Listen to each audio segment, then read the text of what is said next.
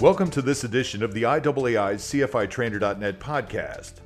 Recently, CFITrainer.net launched a new module titled Process of Elimination. In that module, 3 experts discuss the proper use of the process of elimination and related issues, including negative corpus.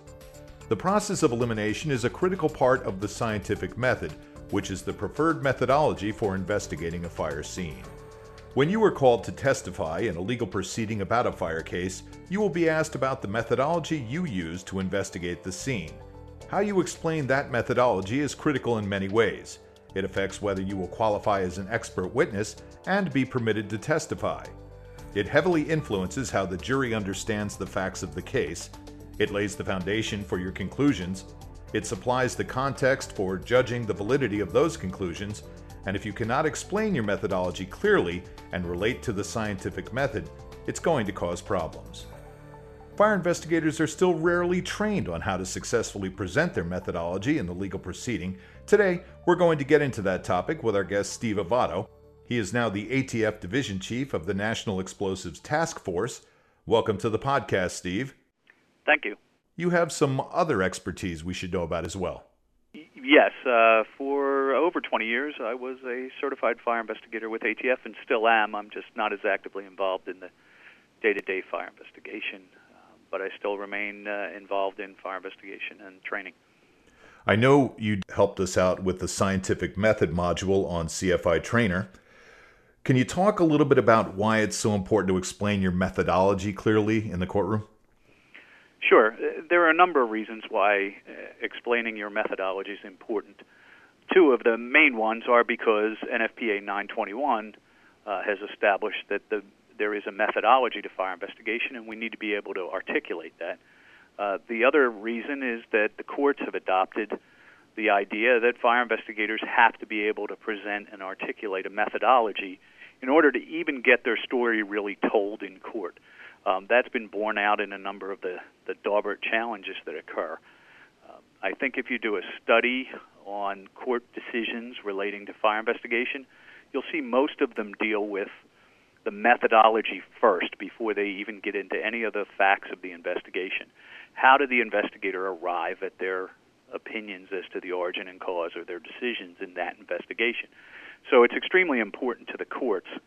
But more importantly, the real reason to be able to describe a methodology is that you want to tell your story to someone, whether it's a court judge or a jury. You want to tell the story of what you think happened at this particular fire. And you have to provide the people that you're telling this story to with kind of a roadmap for how you got there. That is the methodology that we discuss. That's great, and an excellent explanation. So what are the hallmarks of a successful explanation of methodology? Well, it's hard to accurately describe what successful description of methodology would be, because some people might say it depends on the legal outcome of a case, whether a defendant is found innocent or guilty, depending on your particular side of that story, or whether your company is found liable for a fire or not. So it might be a little bit difficult to describe what a successful explanation of methodology is. But really the hallmark of a successful explanation of your methodology would be that it provides a reader or listener with a real good understanding of the process that you used to arrive at your conclusions. Now, the person may not agree with your conclusions, but at least they have the ability to see how you got to the point that you made your decision. They understand what kind of data you included in your analysis, what types of observations you used to form your opinions. And so really the hallmark of a successful explanation of methodology would be that it helps a listener or reader to understand how you got to your conclusions. How do you tie your methodology explanation to the scientific method or to the process of elimination?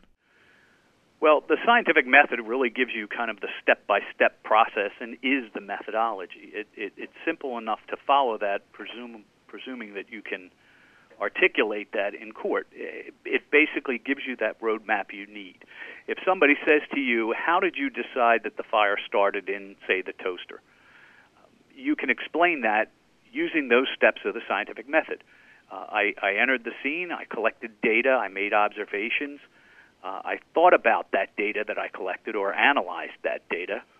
I made some hypotheses about how I thought the fire might have started. I tested those hypotheses either cognitively or even empirically to see if they made sense. And then I went back and sort of did that all over again. I'm not sure I agree 100% with the way the scientific method is sort of drawn in NFPA 921, only because so much of this process occurs almost all at the same time. So a lot of times while you're collecting data, you're sort of already analyzing it. You haven't collected all of the data, but you're already analyzing that piece of data. So when I say I don't agree with the way it is drawn, I mean literally the way it is drawn is almost a linear process, not the steps that are involved in it, because I go through those steps at every scene. I'm constantly analyzing data. I'm constantly forming hypotheses. But more importantly, the scientific method is that methodology that fire investigators can go to court and articulate. They can explain exactly what data they collected, where they found that data, how that data was relevant to this particular fire scene, and how they knew it was relevant. So you need to be able to go into a process where you can explain that to someone who obviously wasn't at the scene, or hopefully wasn't at the scene, and they can make sense of what it was that you saw and the process that you got there. So NFPA 921 provides a description of the scientific method, and that is essentially a roadmap that every fire investigator can use in every fire investigation they go to, and explain that process to how they got to their conclusions. So let's say you're giving this explanation and you're in the courtroom, and you know, we've all been with people who spend too much time on details, or with people who were just like, come on, tell me what I need to know. Like, how much detail is enough? How much is too much? Well, when I'm asked that question, I usually pose two other questions. One is a simple one, and a construction kind of issue. How deep do you drive the pilings to support a building? Well, you drive them deep enough to support the building. It's not a clear-cut answer, but it's part of the answer to what you're asking. The other question I would ask is, how much evidence is enough to prove a scientific theory? Well, if you talk to scientists for various philosophical reasons, they'll tell you that there may never be enough evidence to prove a scientific theory. So what we're really trying to do is go into a situation where we can provide enough detail to support our opinion and to answer the question or the issue that we have at hand. So if I want to describe the origin of a fire, I need to give enough detail so that a person walking into the room can understand how I got to my conclusion that the fire's origin was over here. If I'm talking about the cause, I need to be able to describe how a particular set of circumstances led to this particular fire, and how the heat, fuel, and oxygen all came together at a particular point or location, resulting in the fire.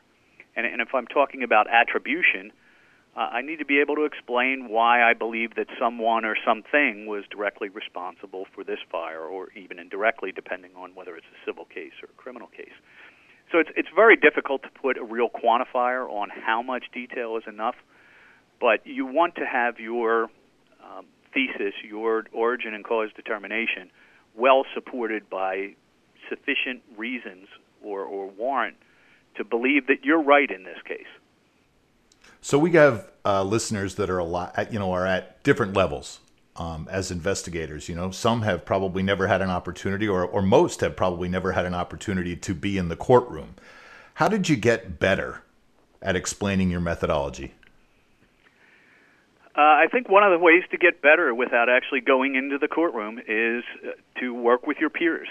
Have peers that you trust and you believe are good at what they do, and present them with the facts of your particular case. I've found, especially in the public sector, that few people are going to be as hard on you as your coworkers sometimes.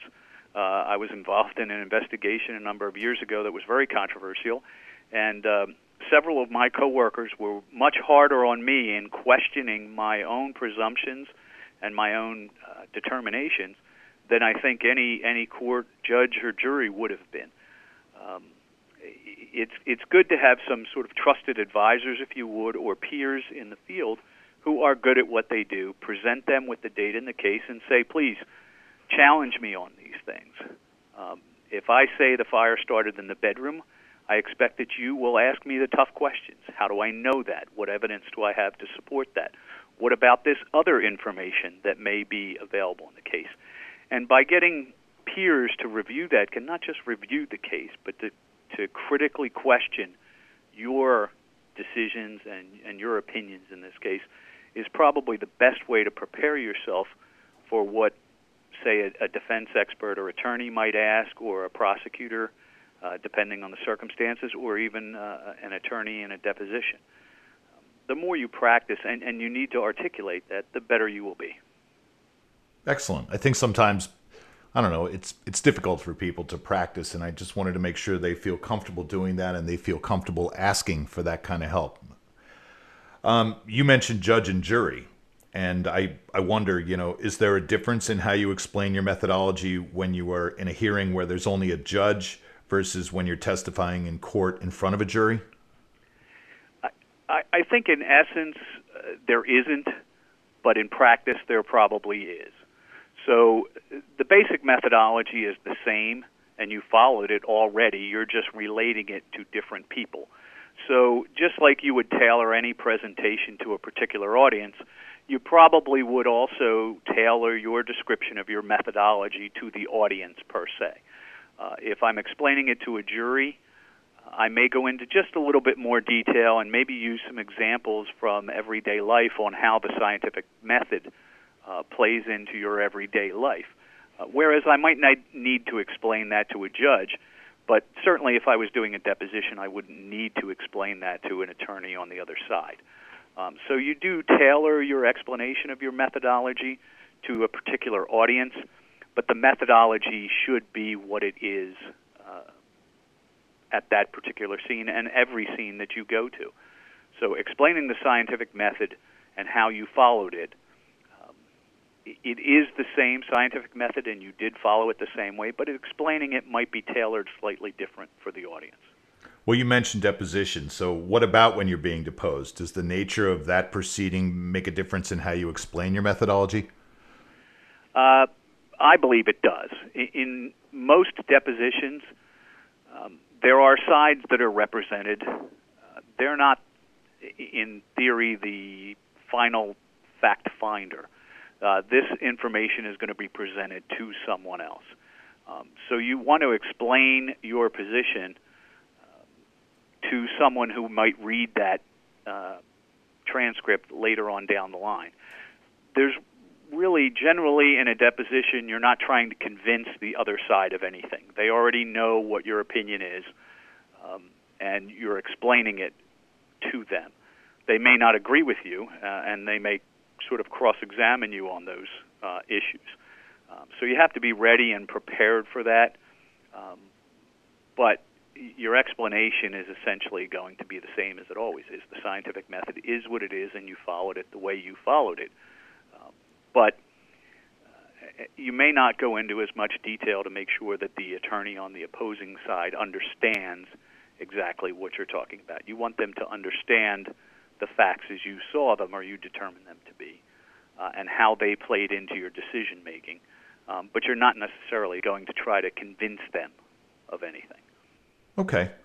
And it's a good time for me to pitch the fact that we have 2 modules coming out on CFI Trainer in about the next month related to depositions. So I guess I'll just sneak that on in. What about golden nuggets? Any specific things that you want to say or things that you'd like to share with some of the audience related to methodology? Well, I think the important thing is you're trying to tell a story to someone, to a fact finder, a judge, or a jury. You want to tell the story of the fire as you saw it, and the data and the information that you use to arrive at your decisions.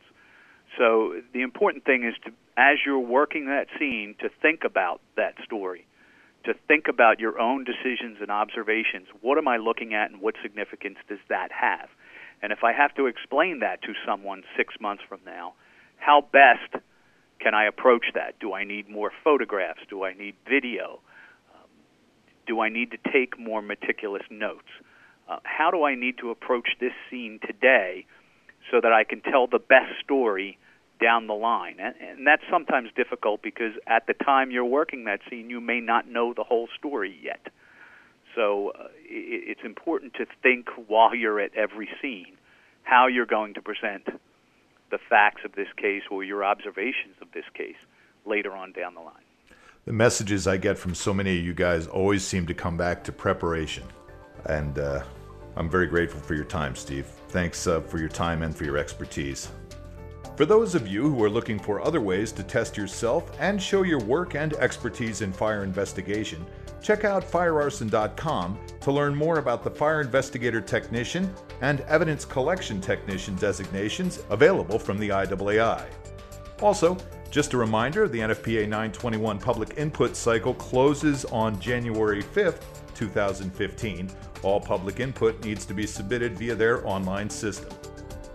That concludes this podcast. Stay safe. Hope you enjoy the holidays, and we'll see you next time. For CFITrainer.net and the IAAI, I'm Rod Ammon.